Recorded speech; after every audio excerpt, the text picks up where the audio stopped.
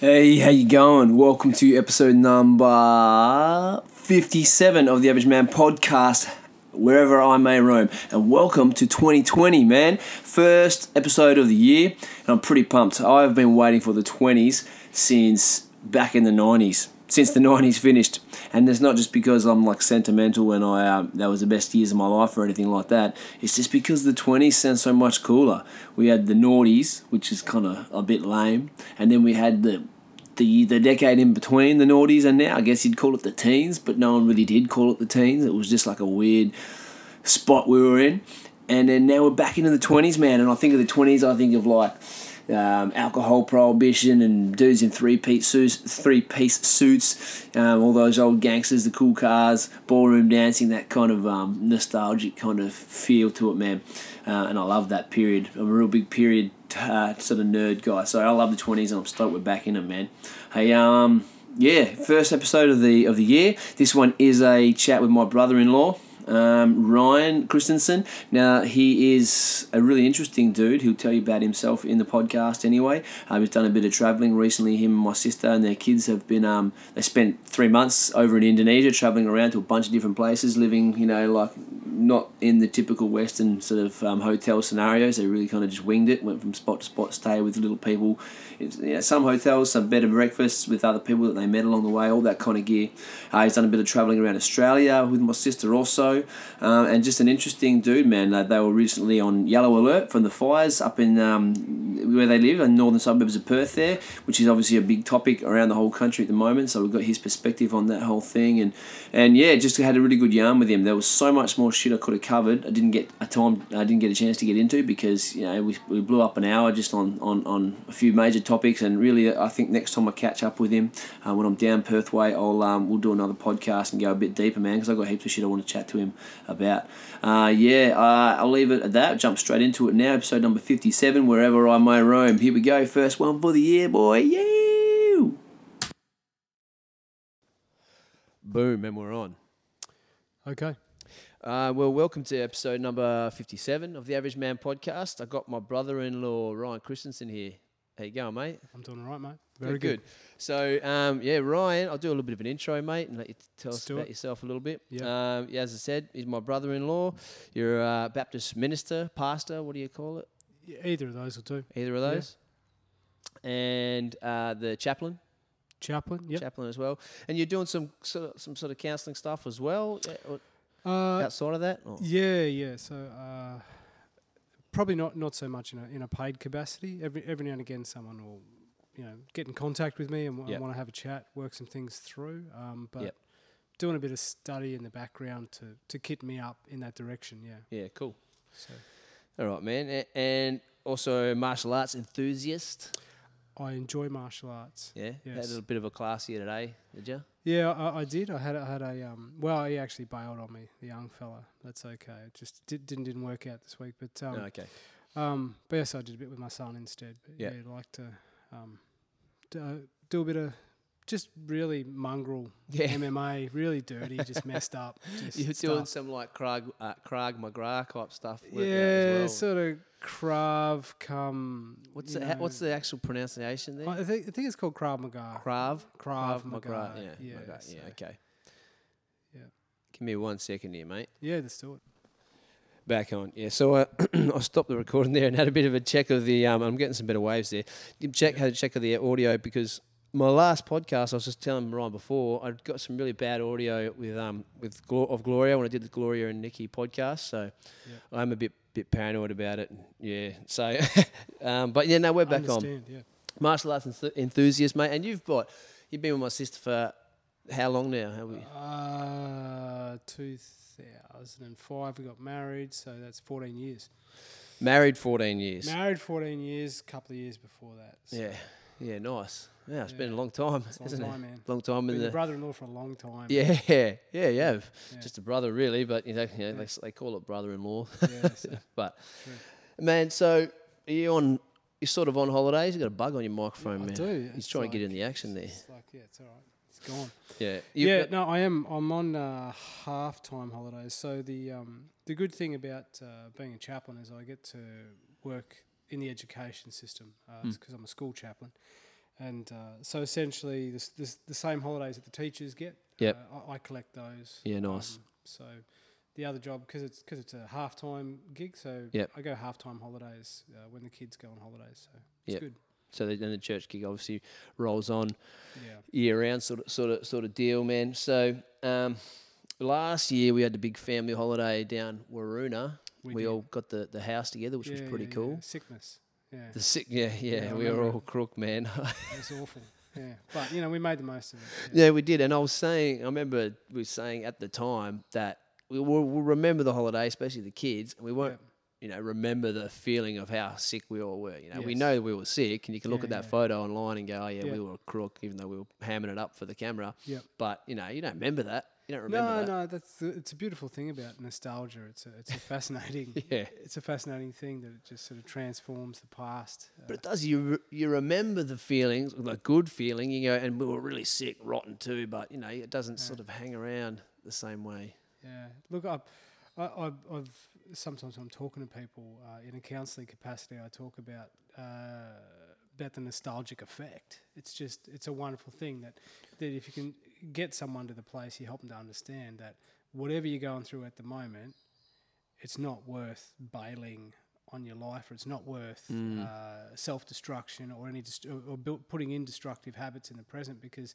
the nostalgic effect will kick in. Yeah. If you can get past get through it. It changes. It's quite a mysterious thing. The memory's a funny thing, hey, because it's a memory of a memory after a certain period of time. We were just talking about computer storage and memory a minute ago, and really, we don't have a memory like a computer that actually stored in there. We have snapshots of what happened, and then I think the idea is that you tell yourself that story again, then you have a memory of the story you just told yourself, and then so on and so forth, which is why they can change. And it's one of the things that I find that I have to hold myself account to, is because when you're a public speaker, so I suppose in the ministry, I suppose you do a lot of public speaking, and one of the things I find that good public speaking is filled with anecdotes and stories, and it's quite often that I'll come away and I'll go, oh, do you know what? That felt embellished, or that felt... I think I'm remembering that different to what it actually was, and I sort of beat myself up a bit afterwards, because there's an element of integrity when you're talking to people in public. You want to tell them the truth, but the truth in that sense becomes a little fluid, which is kind of difficult to communicate. I mean, you want stories to be compelling as well, don't you? And you want them to leave a mark. And you do exactly, and. You go, you can tell a story, just the details without any of the human emotion in it, and it can come off pretty bland, and people go, all right, man. Nice, cool story, good man. Good story, man. Doesn't really, I don't really get anything from it. Yeah. You could put a little bit of flair around the outside just so they could feel the emotions and things like that, which that's all right. As long as you keep yourself in check, which you obviously do. Yeah. You don't, You can't just make them up. How's the saying go? Never let the truth get in the way of a good yarn. Yeah. But Chopper Reed, I think. Yeah, Chops. Yeah, that's great. Old mate Chops. Yeah. Yeah. So somewhere in the middle there, you got to find. Yeah, there's a happy balance, isn't there? Yeah. Okay, man. So you're sort of a little bit on holidays. It's obviously more chilled out time of year for you. Yeah. As it is for most of us. I've been on a 3-week holiday at the moment, driving home tomorrow. This is the first podcast of 2020. Nice. Which is nice, pretty good. I was a bit worried about not doing one it would have been a month or something. So I think you said 52 at the start, was it? 57. 57 at the start. So how many years is that? Because I've been keeping track of the years. So started about June, July, probably July in 2018. Wow. Yeah, so a year and a half. That's great. A good year and a half. That's good. And up until probably November of last year, they were pretty consistent weekly. They had a couple of missed episodes, a couple of failed episodes that turned into missed episodes. And then November to before I left in December, kind of really was fortnightly. Just, man, I struggled through the last couple of months of last year, just with motivation and being a bit run down and trying to keep it all turning. So I'm sure people can relate to that. Yeah, absolutely. But the reason I ask is I recognise I took up, probably not at the same capacity or at the same level that what you're doing is I took up a hobby a couple of years ago, and what I've noticed is that regularly doing something, you just can't help but develop a skill, and it stands out. Yeah. And what most people look at it as, people look at things and go, wow, it's amazing what you're doing. Or you're so gifted, you're so talented. It's genius. How do you do that? How do you pull that off? And you go, I just keep doing it. Yeah. Yeah. It's kind of the deal. Yep. So like, you look at someone who's doing something like, say, it could be any hobby. They could be windsurfing down there and you go, oh, man, look at these dudes. How they crazy did a backflip. How do they do that? Yeah. Could never do that. Well, you couldn't now. Yeah, maybe in a year give from now. Give yourself 2 or 3 years. And, Yeah. It's one of the great things about getting to your middle age, to your 40s, is some accumulated skills behind you. Yeah, you look back and you go, actually, that wasn't that hard. It just took a long time. Yeah, yep. Consistency. That's all it was. I know a little bit about engines, or I'll know a little bit another language, or I know a little bit, How do you do that? How do you even understand that? YouTube. So yeah. You have to be interested though, or you have to want to learn, which is why I'm no good at computers. Yeah. Or mechanics. Oh, it's a pretty nice kit you got here, though. I got a pretty good sorted setup. that out. I can handle what I've got going here. Yeah. But there's been some teething problems along the way. And I had a good tutor back in Headland, Brad Holder. He's the guy from PCC Productions there. Okay. Who's helped me hook up this whole setup here. And he's really involved in the community. He's involved in the C3 church up there as well. Gets involved in the carols and really, really busy guy. And really great mind for all the audio. Tech kit. It's a proper sound tech. It looks good. Yeah, it works well. It's nice and easy for me. Yeah. So, but winning. Winning. Yeah. But yeah, man, you just keep doing things, and slowly get better as long as you're trying to get better. Yeah. Well, that's it, isn't it? So I've, that I've been trying to do this, trying to take underwater photography. And that it's been really amazing because and you can't help it. I suppose because you're doing podcasts, you'd probably compare yourself every day now and again. Do you? Yeah, to other podcasts. Yeah, you check other podcasts and you go, what happened there? Okay, yeah. Oh, that's back nice. on your own stuff. You mean? Yeah. Yeah. I'll make sure I listen to everything. And you go, the worst what thing in the world there? is What was listening. going on with that? Oh, okay. But you can do it. You can fix it. Yeah, which is why I'll make myself listen to it. And there's one of the worst things in the world is listening to your own voice, for a lot of people when I'm in that basket. But I go, okay, I've got to listen to it. Was it good? Was it crap? Did I think it was good and it was crap? Or did I think it was crap and it was good?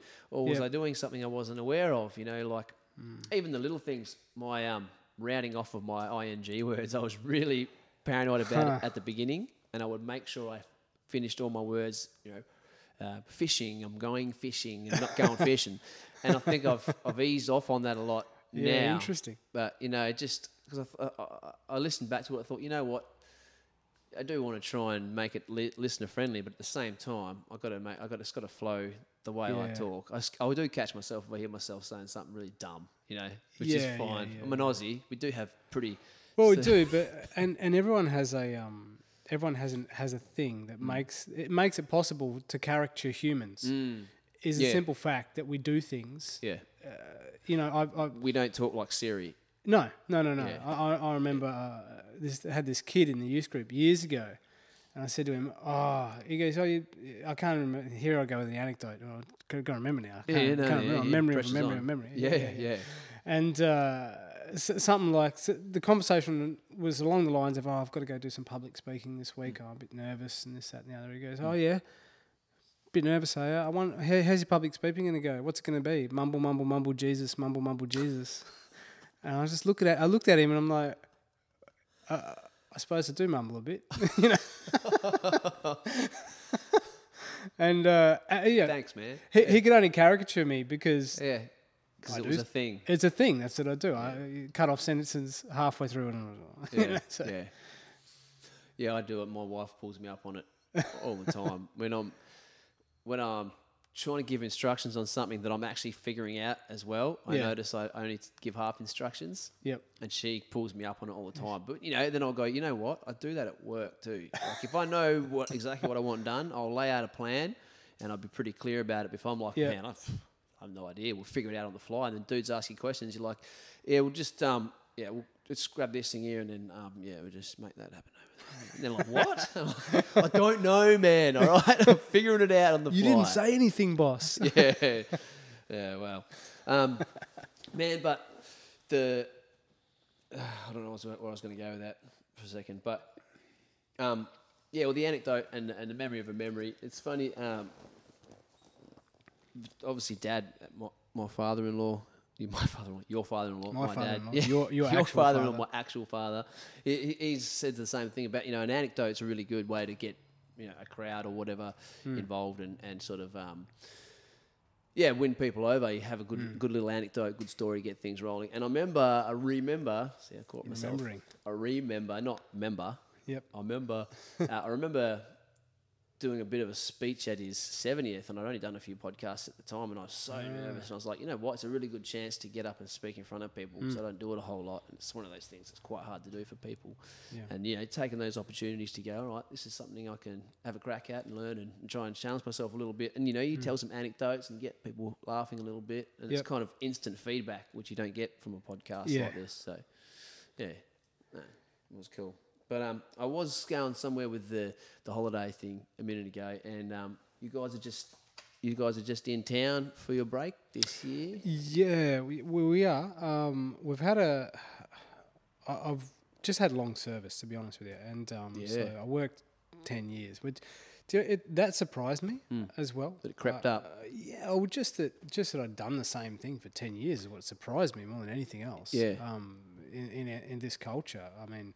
And my background, before any of this ministry stuff was, just the hospitality in this shop and that shop and a bit of farm work and here and there. And so all of a sudden, found that I'd been in the same place for 10 years, and I was like, wow, that's great. So you've got roots down. Yeah. So and the opportunity to take 3 months paid leave, which is pretty. Yeah. That was remarkable. Mate, I was going to get to it, but let's just dive straight into it, because you guys did Indo for 3 months, eh? Yeah, we travelled around Indonesia for 3 months. And sort of half winged it. Pretty much winged it. Loose plan. Yeah, very very loose plan. We had a sort of a continental plan, a sort of an island based plan. We'll do a bit here, we'll do a bit here, we'll do a bit here. Yeah. But the reality was probably every 4 days we were just hitting the internet looking for the next place we were going to go. Yeah. So did it feel unsettled at any time, or did it just you're involved in it? Yeah. Or was it tiring? I mean, it was tiring. Living like that's very tiring. With 2 kids, we got 2 kids. Yeah, we got 2 kids under 10 or under 11. So that was tiring. And the tourist life is different to the settled life. Yeah, it's because you have limited stuff with you. You get into a rhythm, but it takes like 8 weeks. Yeah, out of till you hit a hard rhythm of, okay, these are the things I need to do every time I get into a new place or accommodation. Otherwise, it takes you a while to work that out. It's funny that you say tourist life too. I wouldn't. You were tourists, I guess. I didn't think of it as being tourists because you weren't. Wasn't. I guess it's not really a holiday. You're not. Yeah, it's not a holiday in the classic sense that you're going away for a week and you rent one place, you stay there, you eat large, you drink large, you have a great time, you go home. It was more of an adventure. It was more of an adventure, like a constant pressing adventure. But you are still a tourist because you're there to see things you haven't seen, and very much the Southeast Asian experience is that you are a tourist. Like there's nothing you can do about it. If you're there, you're a tourist. Yep. And you're seen as a tourist. And if you're an expat, then you're something else. Yeah.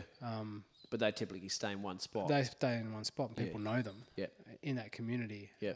Typically have some sort of business interest or something over there. They're involved in the economy and stuff. Yeah. So going into places, every single place as a tourist was interesting because you started to see the patterns, you see the formula that surrounds the tourist industry in the country that we're in, which was Indonesia. So you see the pattern, you go, oh, okay, this is how it works. And your experience would obviously change as well from the point of view that 2 months in, you meet some guy in a new town and he sees you and you're a tourist straight away, first day there. But you've been here for 8 weeks and met all these other people and you're like, well, okay, man, but I'm sort of here for a It was while. very difficult for the guys because we finished in the predominant holiday launch place that most people land, which is Kuta. Yep. So we finished there on like the 13th week. Yeah. You know, and so we're there on the 13th week. Did that feel really alien to everything else? Yeah. Absolutely. Completely foreign. Yeah. And as much as you can be, a foreign. And keeping in mind that the reason we chose Indonesia was because part of my work is that I'd been taking a school group to a children's home for the last, 7 years. Yeah. Same one? Same one, same one for 7 years. And so when I first went, I said to my principal, "Do you reckon this is going to have some legs?" And he said, "Yeah, I think so." And I said, "What do you reckon about learning the language?" And he said, "I reckon you should." Yeah. So just sort of filtering like 10, 15 words every year. Yeah. So when we were on holidays, by the time we got to the end, you learn a lot of language. Yeah. Really quickly when you had some framework to flesh out. Had some framework to build on, so then I could build on a lot. Yeah. And so by the time that we were finishing the holiday, we're finishing in Kuta, and the disappointment that people felt when they talked to me, the tourist operators and the scammers and the hawkers, it was so sharp. Yeah, right. Because they'd say, "How you going?" And I'd just talk back to them in their native language and say, "Yeah, look, I'm a tourist. Look, I've been here for 13 weeks. I'm going next week." Yeah. And they'd just look at me, and their face would the energy would just fall out of them. And they go, someone would say, "Oh, do you want one of these?" I said, "Mate, I've got 12." Yeah. What do you want me to do? I've got one from the last 12 places I was at. Yeah, and they're all cheaper. Or someone would say, how do you want one of these? And I say, "Mate, I know what that's worth." Yeah. Because I've seen what it's costed, on the far side of your country where there's no tourists. Yeah. So it was an interesting experience. It was fascinating on so many levels. Yeah. I was really ready to leave at the end. We were like, you know what, we're done. We got to go.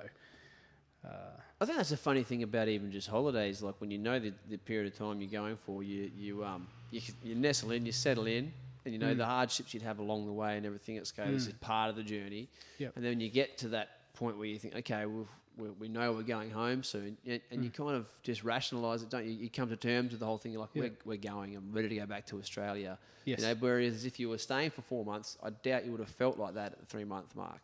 Do you know what I mean? When you had it in we're here for another month, maybe we need some rest right now, but you rationalise the time frame in your mind. Yeah, absolutely. And what was it like with the two kids, mate? Like I follow a couple of people on social media who travel around Australia with kids, some of them with quite young kids. And I'm always fascinated by that dynamic of travelling with kids, especially in a foreign country. So because, like I said, because it was the tourist experience as well as a prolonged travelling through a foreign country. The health stuff comes really to the surface quite high because we're talking about a developing country here. Yeah. Okay, we're talking about open sewerage. We're talking about no one's immunised at the level we are. The people that you're mixing with, the different immune systems, different hygiene systems. So all of that stuff is really sharp in your mind. Yeah. When you're thinking about it, and your own health actually is almost more important because if you go down, they're without a guardian. Yeah. So that made it really quite tense at times too. So I would get sick and I would think, if I don't get better, we have to go home. Yeah. Because who can protect these ones? Yeah. And all those types of things come into play. Yeah. So safety issues, that sort of stuff. Did you feel unsafe anywhere? Look, there were a handful of places, to be honest, where I did feel unsafe. As in staying there or just out and about? Yeah, just out and about and staying there. Places, look, their religious culture is something that's very strong. Yep. And they have a very high moral code. Yeah.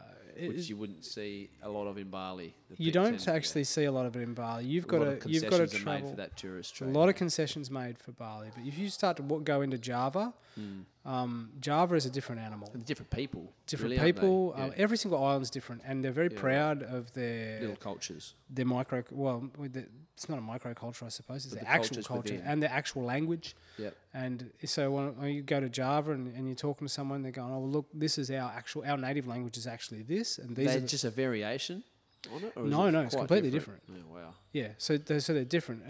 In much the same, Aboriginal dialects in Australia are different from tribe to tribe. Yeah.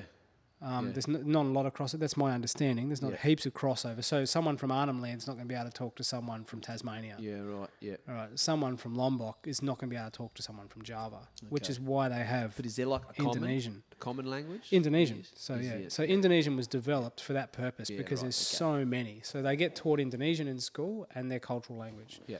And if you know Indonesian and you can listen and talk it, and they recognise you to be a foreigner, they will flick the switch and just go into their third language. Yeah, right. They'll just go, yeah, we speak English and we speak Indonesian, and you know what? We think that you understand us, so we're actually going to speak Just leave you behind. Osing, or we're going to speak Balinese. Yeah, right. Because this is they actually really value that capacity to actually keep information from you. Yeah, which is a part of the tourist game. Yep. So, but I mean, with the kids, there's that element there. I mean, expense, things are just more expensive when you're kids. I mean, like 4 air flights is more expensive than 2. So you're budgeting on the fly all the time, that kind of thing. You know, I mean, health, that. Yeah, they're the main. And you saw changes in the kids over there, you reckon? Well, look, to be blunt, in the first 4 weeks, I actually saw a health change. I just saw weight gain because they just eat rice, and rice has just got so much sugar in it, and for our particular diet, we're not ready Accustomed for it. to it, yeah. Not accustomed to it. I mean, the whole Asian breakfast, I mean, like deep fried noodles and rice for breakfast, and we're not travelling in tourist areas, we're travelling in country areas and staying in Airbnbs, I suppose. Yeah. And they're giving us breakfast that they eat. Yep. And I'm just watching my kids balloon. I'm just like going, what the heck's going on here? Yeah. Which probably was good timing for your boy. Well, it was because he's coming into puberty, growing boy. and he was just smashing the food. But like 5 weeks in, I know it wasn't even. I think it was about 4 weeks in. Jen just said, "No, we're choosing your breakfast from now on, and we're putting it on the They plate." were loving the breakfast, the Indonesian breakfast? They're loving it. They're loving it because who doesn't want chicken nuggets for breakfast? Oh, wow. Yeah, chicken nuggets, 2-minute noodles and rice. Yeah, with cucumber for salad. Yeah, and that's breakfast. Yeah. Oh, sorry, I need Chicken nuggets. You want a fruit option? Yeah, okay. Here's a slice of pineapple. Yeah, right. Okay, all right. So, meatball soup. On one in Java, it was like this guy, what do you want for breakfast? And he got us like donuts and meatball soup. I'm just like, dude. So they mix in the Western food as a good supplement, and it's cheap and stuff like that? Yeah, but only the sweet stuff. The super sweet, everything's super sweet. It's like sugared to the point that, just diabetes by the end of it. And a lot of them die of diabetes. Oh, really? They've got the problem. Yeah, it's a problem over there because of the, your rice and your sugars and stuff and the sugary drinks and all that. So well, sugary drinks and stuff, just wrecks them.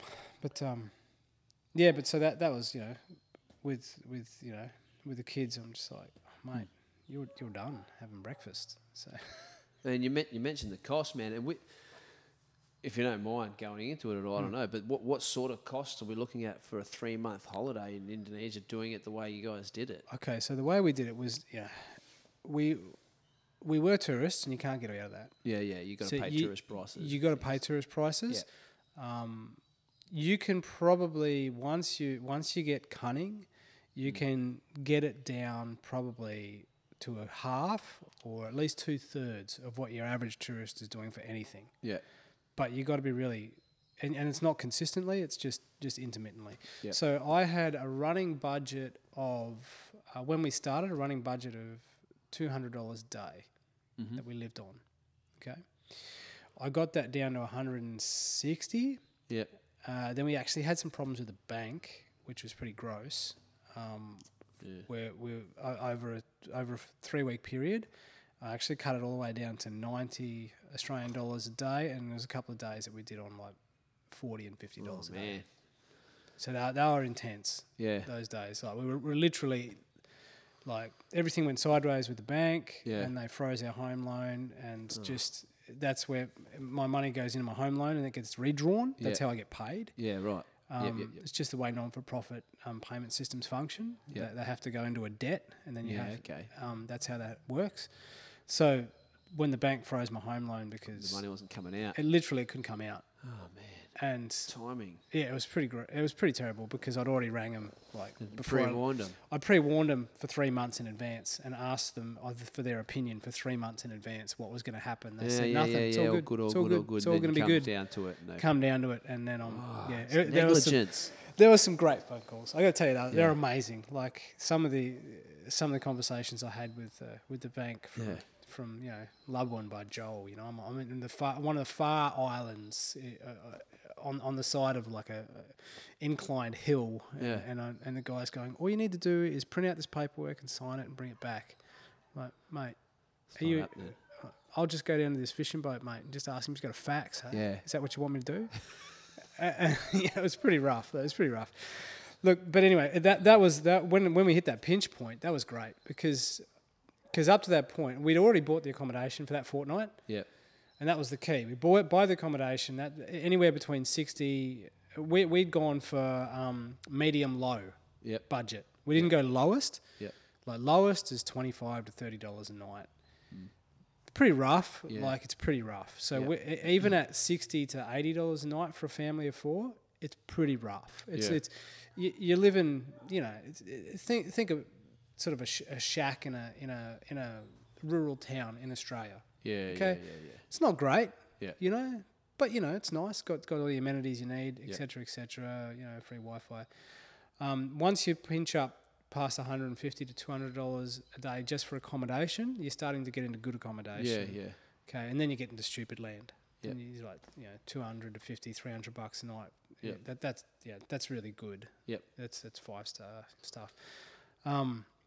But yeah, so we when we hit that pinch point, we were just like, do you know what? We're going to have to live like locals. To be honest with you, we'd worked it out basically how their economy worked by then. Yeah. So I really take a lot of enjoyment about learning. Yeah.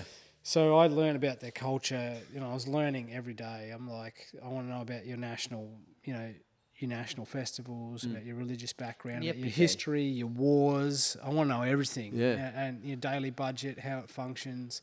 So basically, you go to a restaurant, fried rice, $4 to $8. Okay. For the family? No, $4 to $8 per person at a restaurant. You'll pay AU. But they are paying about 70 cents a portion. Right. And they actually don't eat in restaurants. That's not their culture. Yeah. So you see the little bicycles on the side of the road. You see a little paper bag, that little paper cone. That costs about 70 cents for them. Costs me about $1 if I walk up to them and talk to them in Indo, and I'm like, I'll have some fried rice, and they'll just look at me sideways and go, yeah, it's $1. And they think they're ripping me off. Yeah, yeah. And I just sort of squint my eyes and go, cool, man. I'll have it for $1. So you can feed your whole family for $4. Yeah, right. If you're starving, if you're hungry, if you need that food, if you need to, and so I was buying. You ate some of that? Oh yeah, I actually started to get into it. I mean, there's a meal that they have, meatball soup. Yeah. It's called bakso, and there's these little bicycles and drive around. Yeah. $2 a bowl. It's like 4 large meatballs in a soup, and they put like cabbage on it and spices, and they give it to you in a ceramic bowl. And you squat on the side of the road and eat it. Eat it and give it back. And give them the ceramic bowl back. Cool. I began to rate it at the end. I'm like, so that's what we did when we ran out of money. We're like, it's looking pretty gross. We've got to have like a $40 day. We can do $12 for lunch, but dinner's going to be like $8. We're all having meatball soup on the side of the road. So, well, that's pretty cool though, isn't it? Look, it is cool. Hindsight. And when you came out the other end of that, you saved a shitload of money. We had to, yeah. Sort of freed your budget up a little we bit. freed the budget up towards the end. Which is pretty cool. Better than having it the other way around. We're here for 3 weeks. We're going to live on the $60 a day for the rest of the holiday. Yeah. So you just cut it hard and then bounce back. Yeah. Transport's difficult though. Like transport's you're constantly confused because place to place, different prices. Tourists never pay what transport's worth. Generally speaking, if you want to hire a driver and their vehicle to do whatever you want for an entire day, it's about $80 Australian. So yeah, right. That's standard. Yep. They'll probably try to pitch it to you for about 150. Yeah, right. Generally speaking, unless it's a really good driver.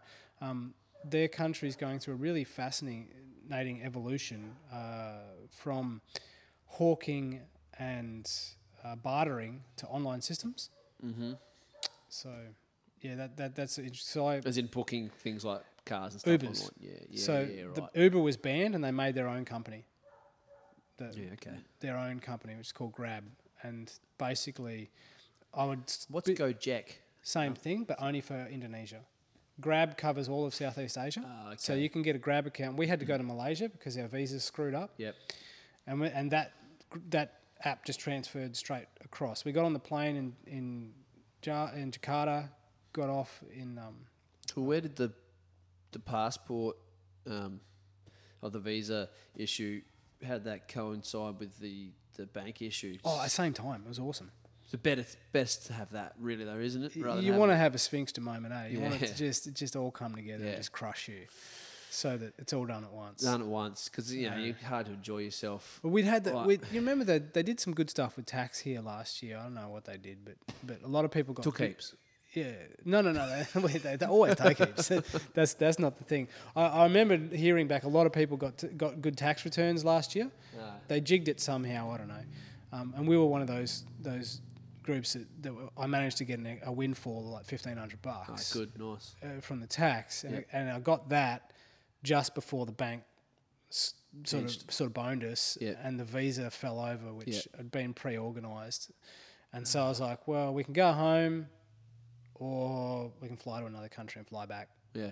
So, because that's how the visas work over there. Yeah. Dip out and you can dip out, come back every 30 days. And Malaysia was a hotel deal. Malaysia was a hotel-y deal. We actually got we used the bookings.com thing again. Yep. And to be honest, we got a high-rise apartment in some random deserted city, and it was. Oh yeah, that's right. It was weird, man. It was weird. Yeah. It was odd. Like it's like they living built it in too fast. And there was no industry to support it. Sort of like what they've done in China. Is that? Yeah. So basically, they forced the economy into. They try to push the economy, and they built like 20, 30 high rises, and you could just see them everywhere, half built, like all the same. Yeah, not all different. So they're quite creative people, the Malaysians, from what I gather. They got very interesting like design and the city and that. Yeah. To be honest, you get it from coming from Indonesia and getting off on Malaysia. Like the first thing is I'm using the same app, right? And I get this driver, comes on, and I hop in the car, and the car is spotless and it's clean. And the guy looks at me and he goes, "Put your seatbelt on, man." And speaking in really fluent English. Yeah. I've just come from Jakarta where I'm like in a car with my feet through the floor, windows smashed out, and this guy's not just nodding because he doesn't know how to say English, and and so there's a huge cultural difference between those two countries. It's massive. There's a class system within the different Asian countries and stuff, hey, and even the cultures. You can tell it's classist, and it's pretty obviously classist. Yeah, you see the way sometimes someone in a restaurant or something will talk to another Indonesian person, whatever, that comes in, and they're not the right, wrong Asian. Yeah, they'll give them quite a dismissive. Right, I have to tell you that. Growing up in Australia, it was always drummed into me how bad racism was, and I was very against racism. It's like in our blood. It was in our cultural literature. I grew up in an area where there was a lot of racism, and it never took. I just always found it to be disgusting. And so when I started to experience racism from the other side of the fence, it was remarkable. Yeah.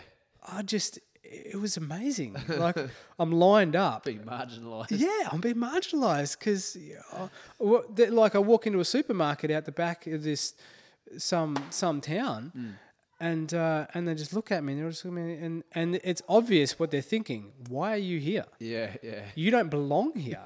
And then you're in the line, and someone just walks up and just pushes you out the road and pays and gets their stuff first. Yeah, yeah. And just looks at you and just like, You've just got to cop it. you just got to wear that. And then you bring an item up to the counter and you know what it's worth. And the guy looks at you, he looks at the item, looks back at you and doubles the price. And you go, what are you doing, man? And he's like, That's what you're paying. just shrugs his shoulders, just looks at you. And when you start to hear people using racist slurs in their language against you, Oh, really? go home. Is that one? Yeah. Pulang, go home. Oh, is that what it means? Yeah, go home, man. Pulang. Hey, white guy, go home. You're just like, far out, man. Yeah. What's the story, dude? So it's very interesting. Like I never in my life imagined that I would be discriminated against, be on the end of a racial, the negative side of the racial equation. And now, does it soften for you? Like it does definitely in Bali for dudes with dreads. Ryan's got a big set of dreadlocks like myself. You'll see in the photo I'll put up on Instagram at the end of this. But does it soften for you with the dreadlocks in other parts of India, or they're not into it? Because the Rasta thing. The Rasta thing is massive, particularly in the Gili Islands. Gili Islands are wonderful. The Europeans love to go there. It's a bit like a sort of the Ibiza of I've never been, but I've heard about it. Yeah. Look, they're fascinating, fascinating islands in that sense. But I mean, the drug culture is so heavy there, which is frightening because it's the death penalty in Indonesia. If you get caught doing it, like you're dead. Yeah. Like So but always people, so they take one look at the dreads. Push it, yeah. They're trying to push it on you, and I go, marijuana, cocaine. Yeah, you want mushroom? It'll blow your mind. I think the mushroom's different. Yeah, over there, but yeah. And I'm just like, dude, I can't be doing that, man. Yeah. No. Yeah. I don't want to die. Want to be associated with the conversation. Thanks, man. Yeah, thank you. And and then they sort of skulk away and sort of look sideways, make sure that Yeah. Because they have a win if you say yes. But how many people must say yes? That's the other thing. I'm just like, for it to be a deal. Like I'm like, I mean, I don't think people don't make the best decisions after a few bintangs. Oh, you smash a few bintangs, put a few cocktails in you, a few $8 cocktails, Arak cocktails. Yeah, man. Anyway, it's just too. But you feel it'd be a bit different if you're a clean cut. Look, dude. Yeah. Look, often the things that were pitched at me, you could see that they were pitching to what they thought I was. Yeah. Until the next day, I'd be walking down the street with my wife and my kids. Yeah. And all of a sudden it's different again. They're like, oh, okay, like the massage parlours all calling you over, trying to call you in. Yeah. Hey, Rasta man, he's like, no, it's okay, it's good. Don't worry about it. And and when you stayed in a place for a while too, then after the second, third day, they're just like, I don't bother with that guy. He's married, he's got kids, he's not interested. Yeah. See if you can sell him some, soap or something. I don't know. Just something else. Something else. Try flog him something else. Just keep trying the angles. Now, how does it? So you've also done some travel. You and my sister Jen did some travel around Oz back in the day before you had the kids. Yeah, a little bit. Look, did a bit, didn't you? We did a bit. Like geographically, we did a bit. I wish we'd done more, but I mean, we're only only 2/3 traveled the country geographically. So where'd you go from to? So look, we got married in Perth. We moved to Busselton, lived there for 18 months or something, just working hospitality. So we did all the southwest, all the stuff that you do. Yeah. Never really went further than Walpole, to be honest. Yep. When we were down there, and then we sort of cut up the coasts on a journey, I suppose, and landed in Broome and lived there again for about 20 odd months. Yeah. So we lived in Broome, so we did the northwest thing in that sense. That was pretty cool. Jen got pregnant there. And then we decided it was time to pull stumps. So, our plan was while she was pregnant to just do the thing, but pregnancy and Jen did not work. Same with my wife. It wasn't good. So there's no such thing as morning sickness. It was just sickness. Yeah, right. So we thought, we'll push through to Darwin, and we pushed up to Kununurra. Mm-hmm. But you got to think we're driving in a combi van. With pop-top combi combi van. Were you sleeping in a swag or in the bed in the van? In the bed in the van. We had a dolly trailer on the back, and to be honest, we were pulling. Had a what on the back? Little tiny little box trailer, like little box, whatever, 1.8 by 1.8 box trailer. Yeah. With a canopy on it. I'm trying to remember it. And it was just full of crud, man. Stuff that we didn't need. You just cart and junk. It takes a while to nail that system. It so does. And that actually sorted it for us, because we got all the way to Kununurra, and I just serviced the car before I left Broome with someone who was a mechanic, and I thought I'd become a mechanic because he'd showed me a few things. Yeah. I'm driving through it's actually quite hilly from Broome to Kununurra. Yeah, right. There's quite a few hills on the way, and we're in this little, not even 2 litre, I think it was 1800, with like engine trying to push all this crud around. Yeah. And probably not built for pulling. Yeah, it wasn't built for pulling, and I'm just watching the petrol tank it was like real time. It's just like falling in real time. And I just got out on the side of the road and I just tweaked the carby a bit, see if I could make it a bit leaner, so I get a bit more pull out of it, a bit more juice, and bad idea. You went the other way. No. If you lean up your fuel, make it too hot when it burns. Burn a cylinder head off. It was a long story. So we got to Kununurra and it was all good, and then we tried to drive out of Kununurra and just went kapow. Like 50 k's out of Kununurra and blew it, and then started pouring smoke and crud out of it. And so we went back to Kununurra, sold the trailer, sold the $300 worth of petrol, which I just bought in Jerry's. Yeah. Which is softened it out. Yeah, no, I had it in Jerry's. I just sold the whole Jerry's, just put them out the front of the caravan park. $1 a litre. It was $1.70 when I bought it. $1 a litre, Jerry included. And it just disappeared. Put everything on the truck, sent it back to Perth, and then we went, okay, holiday can't end here. We've still, we still need to travel. So expanded the credit card, go back, and it was actually your cousin Matt had this little Hyundai Excel, and he needed to move it because he drove it over, or he bought it here or something, and then he flew back to Dubbo, New South Wales. Because he was from Dubbo, and he come over and he lived with your old boy for bought a little Excel, little yellow Hyundai Excel, and then I looked at Jen and said, well, he wants it back. We want to travel. So we went from traveling in a bus with all this stuff, a Hyundai Excel, 2 sleeping bags, pop-up tent. Yeah. And we kept a cardboard box in the back with a fry pan, a box of matches, and like a couple of tins. That was it. Yeah. And so we downsized from that to that, and then we then we did the Great Ocean Road. We went Nullarbor first, Eyre Peninsula. Really nice. It's all a bit burnt down now, but Eyre Peninsula, popped up into Adelaide, went across to Kangaroo Island, which also is burnt now. Yeah. Travelled Kangaroo Island for a week, come back, did the Great Ocean Roads, Otterways rainforests, rate the Otterways. If you ever get a chance to go to the Otterways. Otterways rainforest, semi-temperate rainforest in Australia. Where is it? It's between Adelaide and Melbourne on the Great Ocean Road. Okay. Remarkable. Yeah, glowworms. And, really? Yeah, it's fascinating. Big timber. Yeah. It's all of your mossy, your real sort of Instagrammy. Water flowing over mosses in creek bed stuff. Might be a while. Might be a while. Yeah, it's a ways away, but yeah. Yeah, we did until it's like that again. I don't think the Otterways burnt. Okay. Yeah, I don't think the Otterways burnt. Probably more up the Blue Mountains and that sort of area did. I know Blue Mountains, New South Wales, anyway. But but then when we just cut up through Victoria, through Mildura, which is where I grew up as a kid, most of my life, biggest chunk, and then we cut up to Dubbo, and so how long did that take? Oh, I can't remember. It might have been about 3 or 4 weeks, I think. Oh yeah, nice. Yeah, so just worked that. Cool. I just did a sneaky beer run. Quickly stop the recording. See, I could have just pretended that nothing happened then. No one would know the better. No one would have known. Yeah.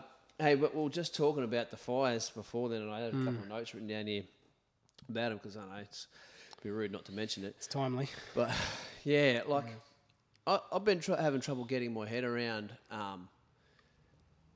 It's been really surreal hearing about it, see all the stuff on the TV. I don't really watch TV to be honest, but Facebook. Yeah.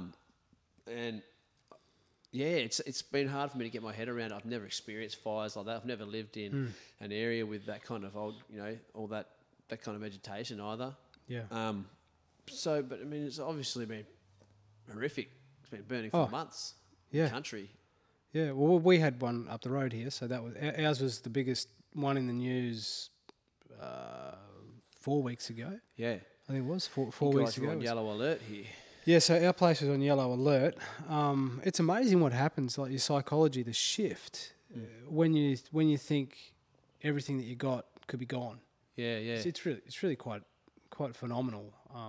Just how and the yellow alert thing's no joke. It's even if you're not actually in any danger, which in hindsight, I'm not really in any danger here.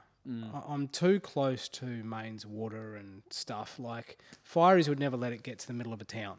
Yeah. They're just too good at what they do. Honestly, they're good at what they do. Yeah. And if it gets out of control, it's because it was probably going to get out of control. What I saw, like we had the fire here, and you could see the flames. It's just up in the sky, man. From my house, I could see them 3 kilometers, like 2 kilometers away, 1 kilometer away, peeking over rooftops like that.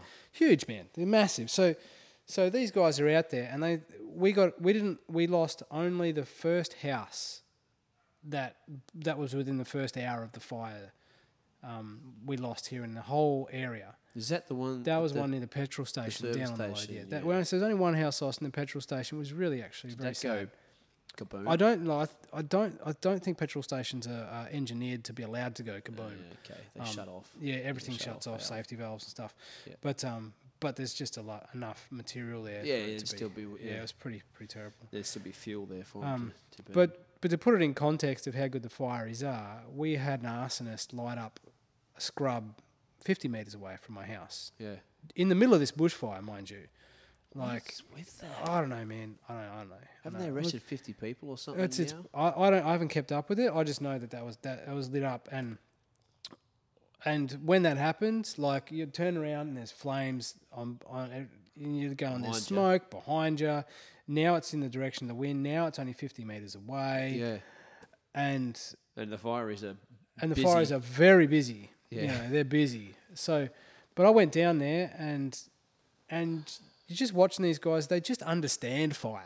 Yeah. So I'm panicking. I'm looking at this fire, going, "Go and put it out, man." Unpredictable to you. I'm looking at it, going, "When are they going to put some water on this thing?" And the fires are just standing there, just watching it burn. They knew it was burning itself out or something. Yeah, and so they knew what it was doing and how it was functioning. Yeah. And they knew that it wasn't going to hurt anyone, and that it just needed to do this, and this, and then it'd be over. Yeah, right. Whereas I'm just sitting there going, looking at this truck, looking at these houses, going, "Dudes, you going to put that fire out?" Yeah. And they just know it. That one's going to burn out. That one's not going to be a problem. Yeah, right. Okay. Wow. So they get it, So, but yeah, the way that the whole community gets tired. They talk about the community being tired in the news. That's legitimate because when you're on yellow alert, anyone that's on you're on alert is one thing. So you're checking the website every 45 minutes in the middle of the night. You're getting up checking it. Yeah. To see if the wind's shifted, to see if it's coming your way, see if now you're on evacuate, or if your zone's shifted, because they update it every 50 minutes. Yeah. And so you got to check again. What if we've been told to get out? Yeah. And then people that are getting out, they don't always have someone to stay. We had a family come and stay here with us. Here. For a night, and that's a long night. And they've had to abandon their house. They had to leave their house, and so they're stressed out. They grab what you and they got kids. They got kids. They got pets. They got pets with them in the car. They got cats. They got dogs. They had to leave a pet kangaroo at their house. Oh, really? Their kids are wondering whether everything's going to be burned down, whether things are going to be dead. And this is what you were talking about, the psychology of you've the got to say goodbye to it in your head. You got to say goodbye. Yeah. You got to say goodbye. And so when this one cranked up over here, my son was, because he's only 11, when these guys came over, he wasn't really getting it, that they were so distressed. And I said, mate, you just got to calm down, because these guys, they're really hurting. Yeah. They don't know what's about to happen. Yeah, yeah. So when this cranked up here, I said, so I was pack your things. You got 4 things, mate. You can put 4 things in a bag. That's it. Yeah. Say goodbye to everything else in this room. Yeah. Like, It clicked a bit for him. and he's starting to click, and it's clicking for me. You go like, I'm going, man. All of a sudden you go from, look at my house, look at all the things I've built. What a great look spot. at all this. To this is just stuff. We've got to go. Yeah, we got to go. And what do I need to rebuild? Quick, grab passports, certificates. Some photos. Yeah, well, luckily everything's in the cloud now, so whatever. Old photos. Yeah, old photos. Yeah, and then you just go, right, everything else is dead. Yeah. So it's amazing when you shift into that space, and so these people that are in these communities, they're hurting real bad. Yeah. Especially, and for those that have lost stuff, like the family that lost the service station, I can tell you, I've seen them twice, just in passing, and their demeanor is different. They are different people. Yeah. Just I passed them as they were walking into like the local IGA, whatever it is, grocery store. And I just look, and we know these people. They're locals. I bought petrol from them for years, and you see them and you go, far out. And what do you say? What do you say? Sorry? Yeah. What am I supposed to do? Everything feels empty in like situations like that. Doesn't it? Yeah. You just see them and you just go, wow. So yeah, it is traumatic, and I missed all the political back and forwards and what did this and what did that and who's to blame and whose fault is it. It's an Australian thing, though, isn't it? We'll blame the pollies. We'll blame the politicians. We'll do this. It's a natural disaster. It is supposed to band together. It's a disaster, is what it is. Who caused it? It's a disaster and it's happening. Yeah, yeah. It's like the same when that dipstick shot up New Zealand. Yeah. This is a disaster. Don't tell me that radical left or radical right or border force. Pontificate later. Just help them. Yeah. Just and to the country's credit, there's been a lot of help. Yeah, well, there has. There's been some great people pulling together. And somebody, a bloke I've got, I have him on Instagram. And he's he used to do my dreads. He's a gay dude, Jordan, and he put up this thing that all these different people from like music and entertainment, comedians, artists, all this sort of stuff who banded together and raised millions and millions of dollars through fundraisers for this. And then it says at the end, tell me again why the arts are worthless, Exactly. Exactly. It's true, man. People... Didn't Metallica send a bunch of money? Oh, heaps of... I know Pink did $1 million. Today, I know. And that leads me to another thing I was going to bring up was because I follow Chris Hemsworth on Instagram. I love him. He's a funny dude. He's sort of like our Rock. He's like Australia's Rock, He's just... He really doesn't take himself too seriously, even though he's this sort of, picture perfect bloke, great work ethic and all that sort of stuff. And he was under attack for having some water trucks. He's got a home over in Sydney somewhere, I'm not sure exactly where, but that was, in a fire sort of evacuation area and all that sort of thing. And they had water trucks come in to his property and people around the community were slamming him in the media saying, he's bringing all water trucks in for his gardens. And he said, mate, we're on the same water supply as everyone else here and there's no water in town. We're bringing in water to drink. And we've got people staying here as well who are in need. The water's for drinking water. It's none of it's for the garden. Isn't the clickbait economy? Oh, mate, awful. And he kind of said, I don't normally respond to this stuff, but I think in this this setting situation, I need to explain what's going on. So he was on there saying, my family's donated $1 million, and if you want to donate to this fundraiser, that fundraiser, blah blah blah. But I've noticed this weird sort of like social media donation kind of peacocking nearly. I'm not sure what it's about, whether it is just in his case where I think it was more like, look man, we've donated money, get involved and do it, or if it's a little bit of it is look, it's an old it's an old problem. It's an old human problem. Look what I gave. I find it very weird. Well, talking to a minister here, I mean, you go to the good book. He says, "Don't let your left hand know what your right hand's doing," and the expression means, if you're going to do something good with your right hand, your strong hand, don't let your weakness take away from that. Yeah, by snatching it back some way. Yeah. Just don't do that. It's a great saying. Don't do something. Because someone says it, you go, "That's really great what you did." And it's really douchey that you're telling me about. Exactly. Yeah. What is it? What's in Robert Downey Jr. in the Avengers? Yeah, don't be a douche when you do someone a solid. Yeah, I've found that quite interesting. That whole thing. And now that's different from me bringing up your donation. No. Can you tell that story? Look, it's a good. It's only because it's a good story. It's a good story, look, and I brought it up. Look, okay, all right. So you don't have to disclose numbers. No, all right. It's up to you. Anyway, it's good with the numbers. Okay, it's good with it. It's better with the numbers. Isn't it's it? a good story. Yeah. But anyway, so everyone's feeling the thing, and so we've had all these fireys here. They're putting all these fires out. They're doing good work, and I'm walking through the supermarket, and there's a Subway there. And I see these two fireys, and they're at Subway, and there's a problem with his card, with his, and I'm looking at him, and I'm having that thing. Come on, mate, you can do that, and I'm like, all right, it's just before Christmas, Yeah. I'm thinking, I'll go buy, I'll shout them lunch because I'm a good Aussie bloke, and and they're fighting the fires for me. Yeah. Why not? So I saw them there fidgeting around with the FPOS machine. I just went over there, all chest, it's like, it's all right, guys. And he said, "There's something wrong with this card." And I said, "Well, try mine." And I've thrown the card at the ATM machine, like not even thinking. And the younger fireys looked at me and going, "Mate, this is lunch for the entire squad. This is $400." But You've already committed. I'd already committed. It was too late. I had the card in the machine. And then what do you do then?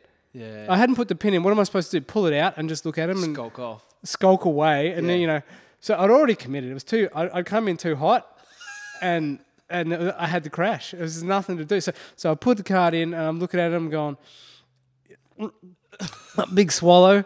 Yeah, okay. That's okay. I pulled the card out. I walked away and I was just like, it did not feel good. Heart sunk. My heart sunk. I was just like, Devo. It's holiday period. Christmas is coming up. Oh, man. It was amazing. And it made the worse by the fact that I'd just been barking at my wife the night before for wasting too much money on Christmas gifts. What are you buying that $10 toy for? It's the stocking. You don't need more toy. And golly, it was so bad. But yeah, just there's again in the good book. There's a proverb that says there are woe to the one who boasts of gifts he does not give. Woe to the one who boasts of gifts he does not give. Yeah. So it goes around talking about how wonderful you are, but then you never actually back it up. Yeah. Right. And I stepped in too hot. Yeah. Put the card in. I'm just like, I can be that knob that everyone goes, remember that guy that said he was going to pay for us, and then he chickened out. Or you can be that guy. They're like, that guy that bought $400 worth of sandwiches. What the heck was with that guy? He must be balling. He must be just. Oh man, that guy there. Yeah. So that's why I went. So still paying it off. So down to Subway every week. So give him another 20. Yep. Oh man. Oh, well, you did the right thing. Yeah. Well, sandwiches. That's a good story. Anyway, it's pretty embarrassing. It's embarrassing to tell it. So. Oh mate, it's a good story. Yes. Yeah. Look, man, I know the women are in there. They are hanging with the children. We've gone for an hour. Do we wrap it up? I reckon we'll wrap it up. I've got heaps more stuff I could talk to you about. This is what I wanted to chat to you, mate. You're easy to talk to. You've got a good perspective on life. You're in a different lane to me. But I like speaking to people. I've got this weird analogy that I like to think that I'm not in the Matrix. I'm not one of the dudes plugged in, just slogging away, doing my hours. Just there's very limited options through life, And I like to speak to people who I feel, whether they think about it that way or not have the same kind of outlook. You know, you do exciting stuff. You the guys think outside the box. You and my sister make things work with what you've got at hand. You know, something that me and Ems are trying to do a bit more of around our place as well. And just not, I feel like you guys aren't in the box. You're not plugged into the machine like that. You know, and I just like that. I like being around that, like speaking to people like that. And so I thought I'd just have a chat to you on here, man. And appreciate it. Thanks. Like I said, there's more stuff we could talk about, but we got to go. We want to eat. We got to eat, man. And the kids are going to drive our wives crazy. Yeah, so. Yeah, they are, man. That's it. We'll just wrap it up there, man. Like I said, I'll everything else I've got on here I can cover on my own next week anyway. It gives me more stuff to talk about. I won't pump through all my material. Too good. But really appreciate your time, man. It's been good. Easy. All right, take it easy. See ya.